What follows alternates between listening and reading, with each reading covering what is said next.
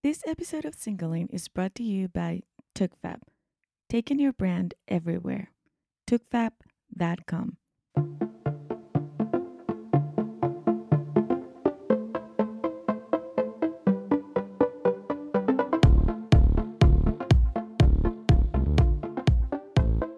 Welcome to another episode of Singling. My name is Vanessa Valerio.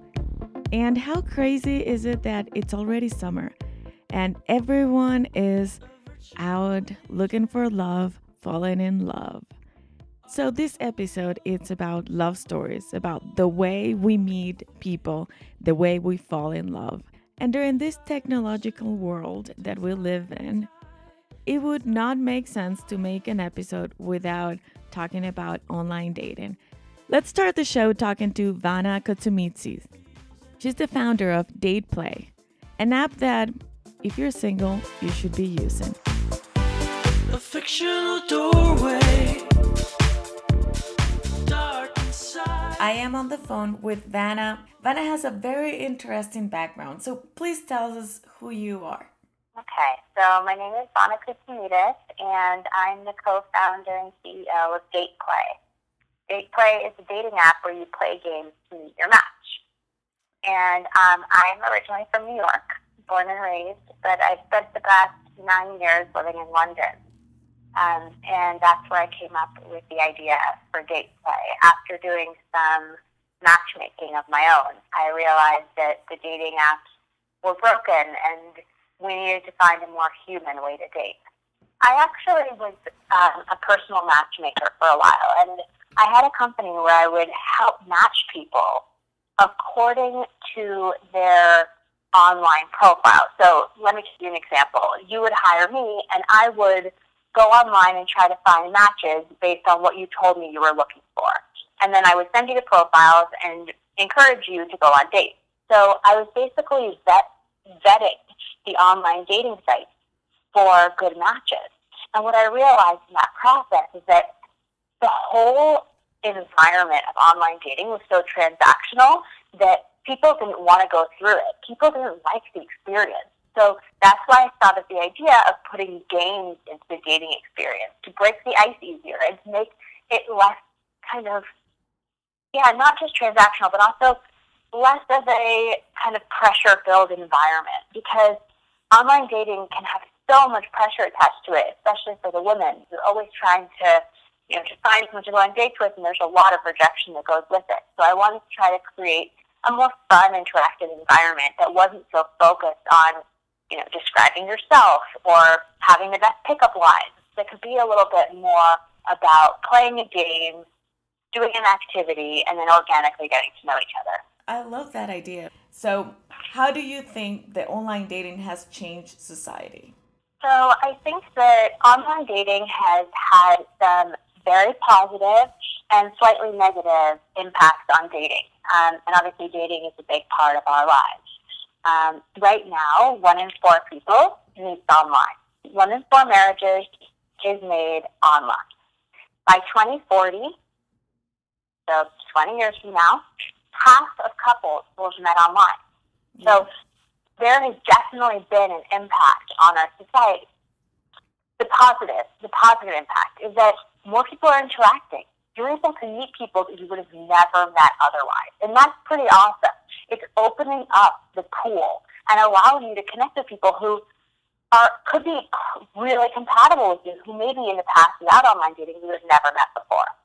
Now, for the more negative connotations and impact, people tend to hide behind profiles. So not only do people act differently in a conscious way, but they also do so subconsciously. So I was recently speaking to one of my friends who's 25, living in London, and she mentioned that when she goes to bars now, the guys don't actually talk to her at the bar. And what they do instead is they go on their app and they match with her, or they check her out and decide if they want to date her. Yep. And I do think that is a more negative impact, because that basically takes away the humanity of dating. That takes away the soft touch and the importance of just feeling it out, and chemistry and scent, and that physical dating experience is really important. So I'm a little bit hesitant about that aspect of things. But in terms of the overall impact of dating, I do think that online dating has been a positive one, and we're just going to tweak it more over time to make it more and more positive and to try to take away those more kind of negative adverse effects. And I think it's so interesting how 10 years ago, when I started doing Match, or even a little longer than that, I was on Match, but I was not telling anyone that I was on Match. It was kind of I was embarrassed. Taboo, right? Yeah. It's so funny, right? How things have changed, how it's become so much more mainstream. It's kind of like the norm. What? You're not on a dating app? What?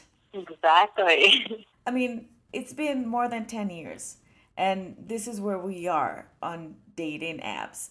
What do you think it's next? What's the next step? How is it going to evolve? I do think it's just going to become more and more normal to meet online, and it'll be a very different conversation. Now if you look at the wedding section of the New York Times, for example, you'll see a few people who meet online, but the majority of people still meet in university and at work. And I think we're going to see a big shift very soon where we actually start seeing that the majority of people are going to be talking about meeting on these apps. And it's not something to be ashamed of. I think that what's really interesting is actually the argument that online dating actually can create better matches than meeting in person. And why is that? Because you are filtering for what you want. And a lot of the times, when you're on a serious dating app or a serious dating site, you're mentioning and outlining your deal breakers very explicitly. So what does that mean? You might have a religious kind of restriction, or you might have a dietary restriction. You might be a non-drinker and not want someone who drinks alcohol. And what does that do? That actually really helps, because a lot of the time when we meet people, we forget about our boundaries. So we forget about our deal breakers. We forget, we get so enamored, we get so obsessed that we don't want to see the bad things. We don't want to see the drawbacks. So there is an argument that actually it's a really beautiful thing to have these dating apps, because it helps you sift through the people who long-term won't work for you. And it helps you actually understand who's right for you in the long term. So I do think that could be a potential interesting change and shift that we see, is potentially stronger couples and hopefully lower divorce rates and lower dissolutions of marriages, because these people are able to weed out the individuals who just don't match with them from the very beginning, rather than giving those people a chance.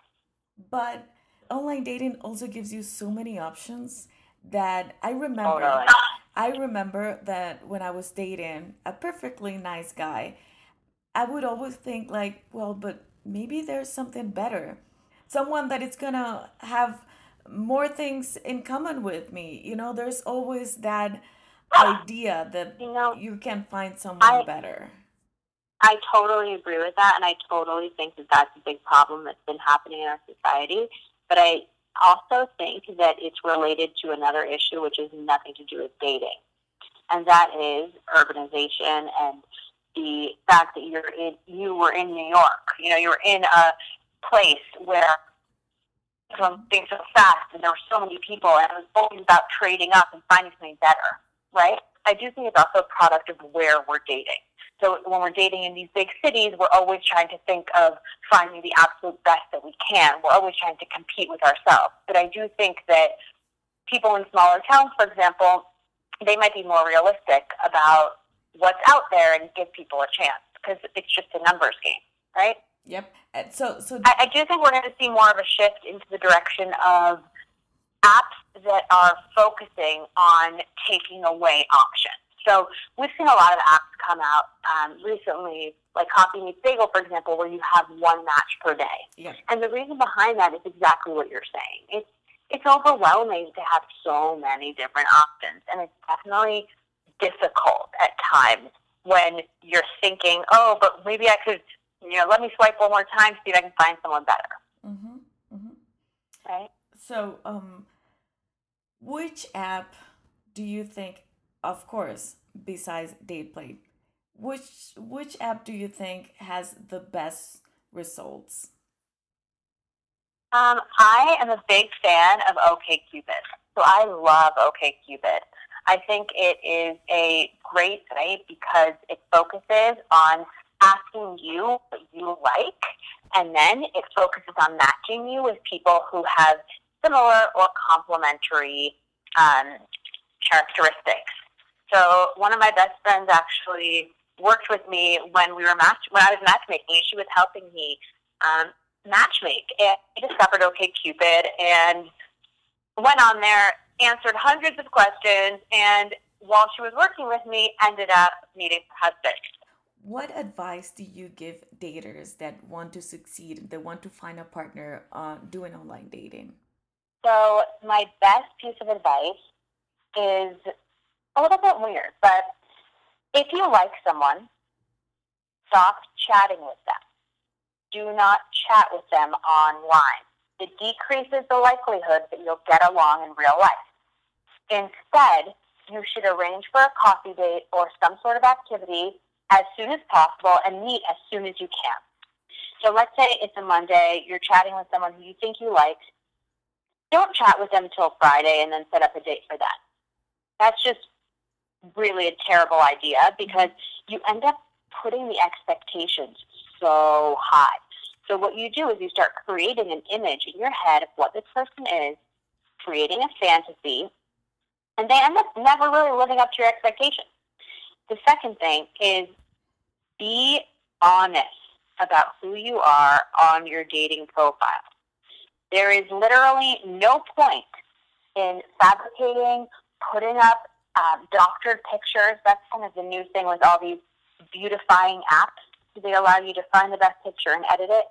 There's just no point in doing that because you always want to set the expectations low, right? I think one of the biggest problems with dating apps is that we try to paint the best picture of ourselves. And then we go and meet a person in real life, and inevitably, they're disappointed or we're disappointed because everyone's trying to sell themselves in the best light possible. So my best advice is, one, meet as soon as possible. Don't chat on the apps. Really, do not get into deep conversations on the apps. Save those for real life. That's where you'll have more fun with it. And the second thing is just be you. Be funny. Be authentic. If you are a certain way and you think that people won't like it, that is defeating the purpose of online dating. The point of online dating is to actually be yourself, be transparent, and try to be a little bit vulnerable because that's the way you're going to meet someone who actually likes your quirks and likes you for who you are.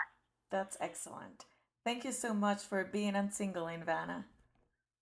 Thank you, Vanessa. Nice speaking with you, and good luck to all the daters out there. It's just a numbers game, so the more you look, the more you meet, the more people you meet, the more likely you are to meet your match.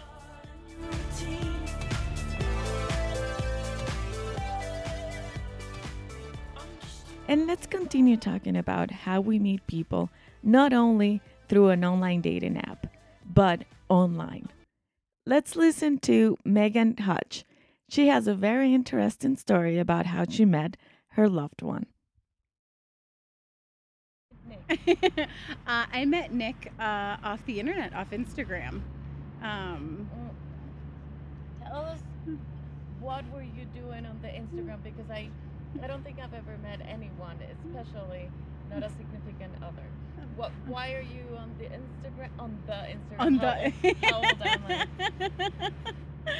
I? I don't know. I had a really large following over body positivity. So I think that's how Nick found me, that I had probably popped up on his Explore feed. And he started digging through my Instagram and liked a disgusting amount of photos. And I kept seeing his name pop up. I'm like, who in the fuck is this guy? And then finally I had a message that was in my, like your screened messages, the ones that, because I wasn't following him. And he wrote this whole thing about how my Instagram had spoken to him, that he was in a weird place in his life at that moment, and a lot of the things that I had posted had really spoke to him, and he just thanked me for that.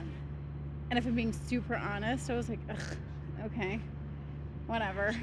And then he added me on Snapchat, which is another, platform. And I was at a lecture for my birthday. I went to go see a lecture about Dr. Mutter, which is a famous doctor from the early 1900s. And I posted in my Snapchat story what I was doing, and he wrote to me, he's like, that looks really interesting. What are you doing? I was like, he's trying really hard, so I'm going to talk to him. And I took a second, and I responded, and then we hit it off. And probably like a couple hours in, I asked him if I could take him to coffee. And he said, this is when you're going to stop talking to me. I was like, what the fuck are you talking about? Why would I stop talking to you? And he told me he was in Alaska. And where were you at that time? I was in Cleveland, Ohio. Oh, wow. And to this day, we still joke around that I'm a balloon and he's a rock. Because in that moment, all I said was, well, that's what planes are for.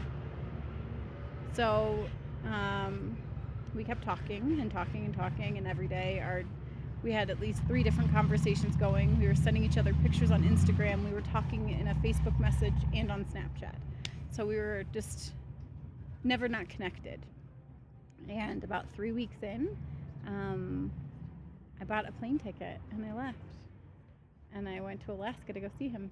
So I have horrible flight anxiety. So I was a disaster the whole way there, including there was something that happened on the plane where the planes got delayed, and I thought I was going to miss my flight in Seattle, which would have gotten me there on time. And I was terrified, and I'm sobbing, and I'm a disaster, and he's talking me down and trying to help me get through it. And he told me that he never wanted me to travel by myself again because I was such a mess. And when I got there to the airport, it was like I just hadn't seen him in a really long time. It didn't feel like it was somebody new that I was falling into their arms. It was somebody who I just hadn't seen him in a long time. I was there for, I think, 10 days. So after I came home from Alaska, things seemed really normal and things seemed all right. But Nick had a freak out because long distance is hard, and we broke up. But we didn't actually break up because we were talking every single day, all day long, and we were still completely connected. And I made a choice to move to Denver in June of 2016. I packed all my stuff up, and I packed up my 8-year-old, and we drove to Denver, and we moved here. And I needed space. I needed distance. And so Nick and I took some space from each other, 3 weeks exactly. And he texted me and told me that he was thinking about moving to Denver. And I flew to Alaska, and we drove down here together, and he moved to Denver. I think it was the right time. I don't think that either one of us expected this to become what it has. But he's my best friend, and he's my partner. And there's always that story of that you're supposed to be with a person who's your best friend. And then there's the people who say that you don't need to do that, but being with your best friend is way better than I ever expected. I think I knew I was in love with him when I came out to Denver to visit my family, and it was wonderful, it was great, and I had decided I wanted to move. That was my wanting to leave. And I went home to Ohio, and my boss at the time felt like I was doing it to her. She was offended that I was quitting, and so she fired me on the spot. And when I left work that moment, the only person I wanted to talk to was him. And even though technically we were broken up at that point, he's who I wanted. He's who I wanted to talk to. He's who I wanted to comfort me. And he was out of town in a place where he didn't have reception, so I couldn't speak to him. And I think that was a definitive moment that I really wanted him. I didn't want anybody else. So I knew I was in love with him at that point. But. And our next story is from Jovanka Sanchez.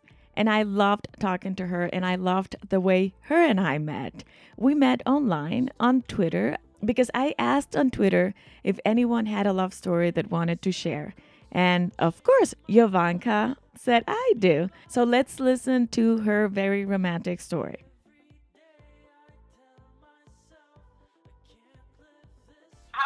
Vanessa? Beautiful. I'm great. I'm very happy to be talking to you. Can you tell us a little bit about who you are?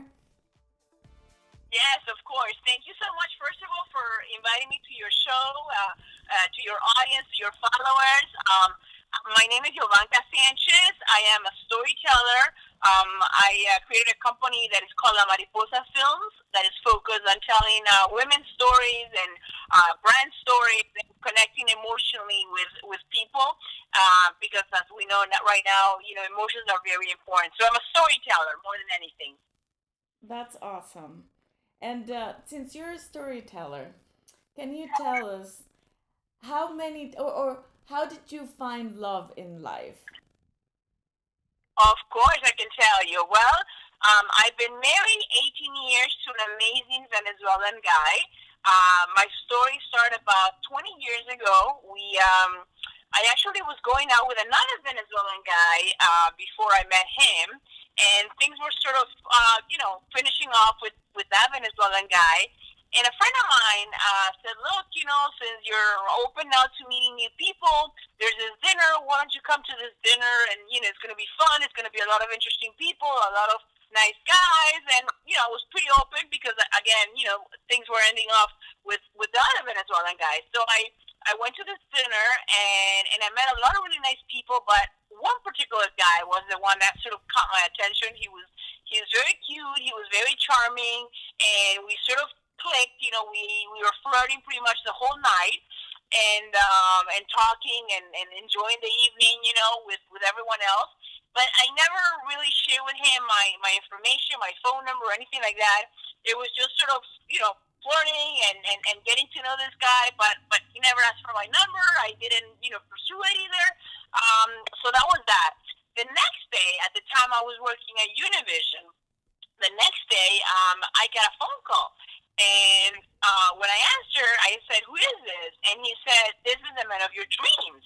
And I was like, okay, who is this guy, And then he said, well, we met last night and at the dinner, and I just kind of wanted to, follow up on you. So he basically kind of found my obviously it wasn't hard, he knew I was working at Univision, but he followed up and called me, and pursued that. So he asked me out, but I could not go out that week. And this ended up happening for about a year, that every time he would ask me out, there was something that would happen. Either I was traveling or I had friends over. And it sort of fell for him, I think, once we kind of got together and learned about each other and were, already on a serious relationship, I learned that he thought I was kind of playing hard to get, which I really wasn't. It was just really, really honestly things that were going on and happening in my life. So it took a year for him. He was continually asking me out. And then the last time he asked me out, he actually knew that we had a common friend, that the wedding was going to happen on our common friend of ours. And he called me and he said, look, do you want to go to the wedding together, of our friend? And I said, well, call me at the end of the week and I'll let you know. Because I wasn't sure if I was going to be able to make it to the wedding. So by this time, he was really fed up. He was like, that's it, forget it. This has been a year and she's too complicated, she's playing hard to get. So he never called. And since he never called, I was like, okay, now what am I going to do? So I ended up finding a friend, and I said to my friend, look, do you want to go to the wedding with me? And I knew that we were just friendly. I mean, there was no interest from him to me or me to him. And I said, there's maybe this guy in the wedding, which I don't know if he's going with someone or not, but he's kind of cute. I think he was very nice, and I haven't seen him for a year. And if we kind of end up hooking up, are you okay with that? And he was like, yeah, sure, no problem. And I said, as a matter of fact, there's going to be another friend of mine who I want to introduce you to. So, it'll work out perfect if it happens to be that I kind of, hook up with this guy and I think that he's nice and all that. So we went to the wedding together with my friend. He was from Spain. And yes, I saw again the Venezuelan guy. And when I saw him, I thought, oh my God, he's really cute. And he had actually gone by himself. So it was kind of tricky because he ended up going by himself, I guess purposely. And then I obviously. And then he knew, obviously, for a year that I really wasn't going out with anyone or I didn't have a serious relationship because he was trying to, obviously, get me to go with him to the wedding. And the fact that he went alone just made it more obvious. So when we kind of crossed each other's paths, it was near like the bar area. We were sort of flirtatious, and then he asked me for, if I wanted to have something to drink and blah, blah, blah.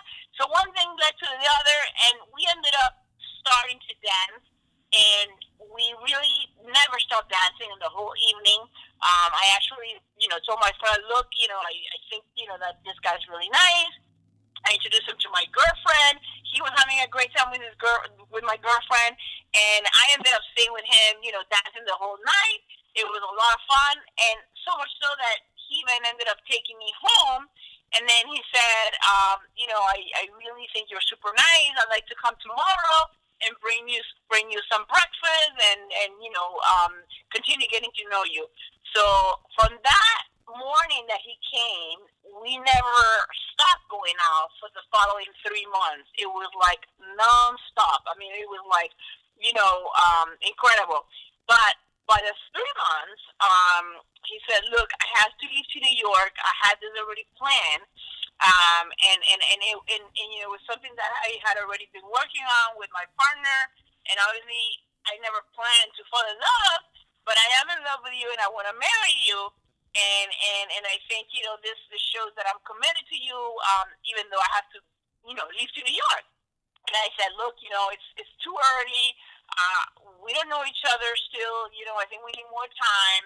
If you're really serious about it, why don't we kind of, find a way of making this work? And obviously, I've never been too fond of long-distance relationships, but I really, really had fallen for him. So I said, let's do this. Why don't we plan, for like a whole year, our weekends? So this way we can really know that we're going to be seeing each other. So we bought our tickets for the whole year. So one weekend I will travel to New York, and one weekend he will travel to Miami. And it was amazing because it was really fun. It was sort of going from, the high, buildings and the snow and the cold weather, New York, and cozy restaurants and, the Center Park and all that beautiful stuff, to the sunny Miami beaches, dinners under the palm trees and all the romantic stuff, with the nice weather in Miami. And that was for a whole year. So at the time I was working at Univision, and it was fun because at 5 o'clock, I will get out of Univision. I will be hopping on a plane, going to New York, arriving like at 8:30 in the evening, and then we will go almost every time I will, fly to dinner. And same thing would happen when he would come to Miami. So I will pick him up at the airport on a Friday, because the flight to New York is like 2 hours and 45 minutes. This went on for about a year. At that time, the towers, there was the crash of the towers of 9/11 in New York, and this really sort of changed the dynamic of things for us because obviously a lot of his friends died in the towers. He was working in the finance business, and he was very, very upset. This really changed our view about life and about sort of being together. We had already been doing this for about a year. So then he said, look, I'm coming to Miami. I'm closing the offices, and I just want to get married. So he came to Miami, and we went to the courthouse. A couple days after he arrived, we went to the courthouse, and we got married. And we were like completely, obviously, in love. And one thing that I forgot to mention, by the way, is that there were signs of him that were so beautiful because when I was finishing off with the Venezuelan guy, the previous guy that I was going out with, they were actually friendly. They knew each other. And I learned months later that he actually called him up and he said, look, I know that you were going out with Ivanka, and I really, would like to, pursue going out with her. Are you okay with that? And he was like, yeah, I'm fine, no problem. So this kind of gestures, which are learned later on, showed me that he really, knew what he wanted, and he really was after, a serious relationship with me. And obviously the fact that we were both so committed for the whole year, it just showed that, we really wanted to be with each other. And obviously 9/11, made things, more obvious for us. So since then, we've been together for 18 years, happily married, passionately married. We have 2 children. We have, my son who is 13, my daughter who is 11, and completely in love. And we kind of keep it going. We still go out on date nights, and we try to do everything possible to sort of maintain that spark that we had from the beginning. And it's been beautiful. It's been amazing. We travel. We have similar interests. And we keep also the fire still going on. So I think that's what our love story has made it so unique and different. And we're still, going strong, like I said. That is so awesome, Jovanka. In 18 years, it's a long time, and it's also like overcoming many things that were in your way. I mean, he could have said, oh, whatever, this girl doesn't take my calls, doesn't want to go out, I'll move on. But he didn't, and you didn't either. So that is so beautiful. And to maintain the fire, as you say, for all this time, can you give young couples an advice on how to keep the love alive for so long? Of course, thank you. Well, I think first and foremost, you have to, no matter what, even if there's kids involved, you gotta think that you come first, you as a couple. And the reason why is because eventually kids will go, they will leave. I also think it's like everything in life. You gotta put the time, you gotta put the effort. I think as women and as a Latina woman, I believe very much that you gotta maintain that sort of spark, always trying to, look nice, keep your physique as best as you can, be that a little bit of mysterious, and I think the same way it goes for the guys. They gotta keep that, and then just sort of have some kind of tradition where perhaps you have like Friday night. It's like your night for dinner, and another night is, for dancing. But you gotta keep that sparkle going, because if you don't, I think, eventually many things come in the way, and as you progress, and you get married and you have kids and you have responsibilities and you have work, things get harder. And I also tell my friends, which they laugh about it, but I always tell my friends that I do, fun things. Like I dress up sometimes, and we pretend that he's going to meet me somewhere, and I kind of wear like a wig, and I become someone else, and we do like the whole thing, like if he doesn't know me and he's trying to pick me up, and, I'm sort of letting him be courteous. So we keep it fun also. I think that's very, very important, that you laugh and you enjoy the relationship, because again, things get in the way, and a lot of times they can be very difficult and very challenging. And I think you also have to keep the spark of the sex going. I mean, you have to make it very passionate. You have to make it very hot and steamy, if you want to say so, because that will play a role as well, in the long run. And as you obviously have kids and all that, it becomes a little more difficult. But we keep that also as a priority for us. So my advice is that, also communication, make time and have fun in the relationship. And put yourselves first and foremost, even if there's kids, even if there's family responsibilities, because everything else, can take away that spark that initially got you connected. Thank you so much, Jovanka. No, thank you. I love it. Thank you so much for doing this, Vanessa. It's beautiful, And I think we need a lot of love stories out there, you know. People need to know that love is the most important thing in the world, you know. Love to friends, love among, you know, men and women, whoever, you know, it's very important. So thank you so much for inviting me to be part of this amazing show of yours. Our next and last story comes from someone that has already been on the show before. And I decided to bring him back because we are celebrating Pride Love. And Jamie and his partner, after all these years, are still very happily in love. My partner, Michael, or Micah Hayes as I call him, have been together for 25 years. We met in 1990, 6 weeks after I moved to New York to break into publishing. Now, whenever people ask us how we meet, I always tell them Central Park. It was September 23rd, the first day of fall. I was walking my roommate's dog. Micah Hayes was jogging. We went out a week later. Been together ever since. That's so romantic, girls would gush. It's actually impolite to ask gay men where they met because the answer is rarely polite. It's almost never at a party or through friends. It's more likely cruising on the street, at the bathhouse, on the phone lines. In those days, this was before pickup apps. Or at best, a bar. Micah Hayes and I did meet in Central Park, but in the Ramble, the Brothers Grimm wooded area of winding paths famous for watchers of birds and seekers of snakes, the one-eyed kind.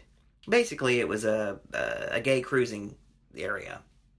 It was twilight. I wasn't having any luck until a blonde wearing a gold shirt, jeans, and a suede backpack materialized under the newly lit streetlight. The blonde smiled. I smiled. He motioned me up the hill with his head. I followed. The sex had a tenderness that I hadn't felt in situations like that, and he possessed a sweetness that I'd never experienced with anyone before. When it was over, rather than immediately separating and walking away with an awkward, thanks man, see you around, or more likely saying nothing at all, which usually happens in situations like that, we hugged each other. Intensely. For a long time. Neither of us wanted to let go. When we finally did, we stared into each other's eyes in the semi-dark of the new light. We walked hand in hand out of the park. Under the streetlight, he looked at my hair. Oh, you're a redhead, like me. I looked at him. You're not a redhead, you're blonde. Now, I wasn't ready to pick out China patterns yet, but if this was going anywhere, there could only be one redhead in this relationship.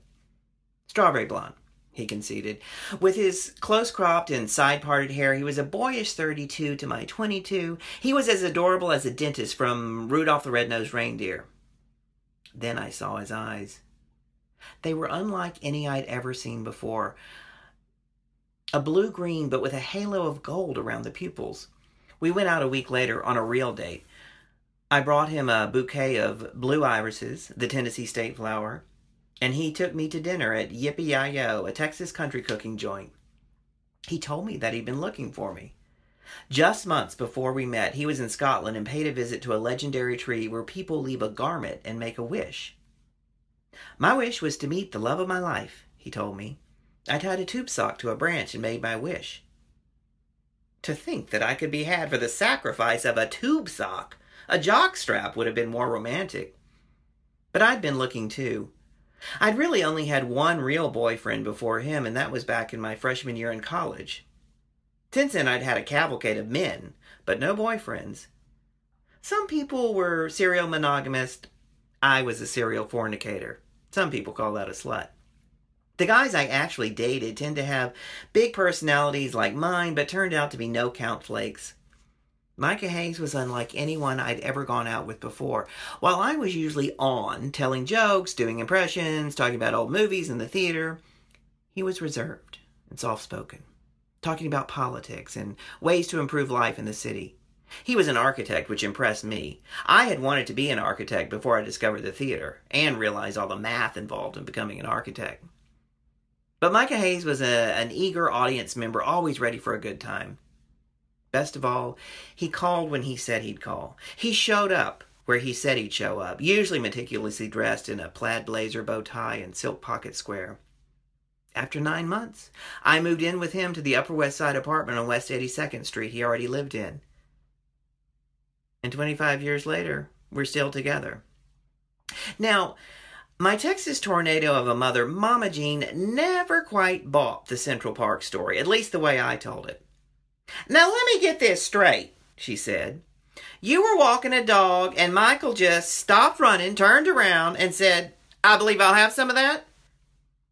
Pretty much, I said. I don't get quite how that works, but okay. Whenever she would introduce Michael to her friends in Texas, she would always say, now, this is Jamie's roommate, Michael. They met in Central Park, okay? But you know what? Even with the sugar-coated facts, she managed to extract the essence of our meeting. And let's face it, those kinds of meetings rarely turn into a date, much less a relationship, and certainly not one that's lasted for 25 years. But that's our story.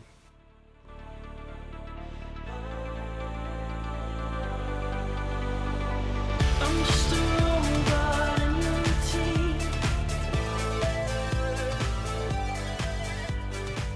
I'm just a robot in your routine.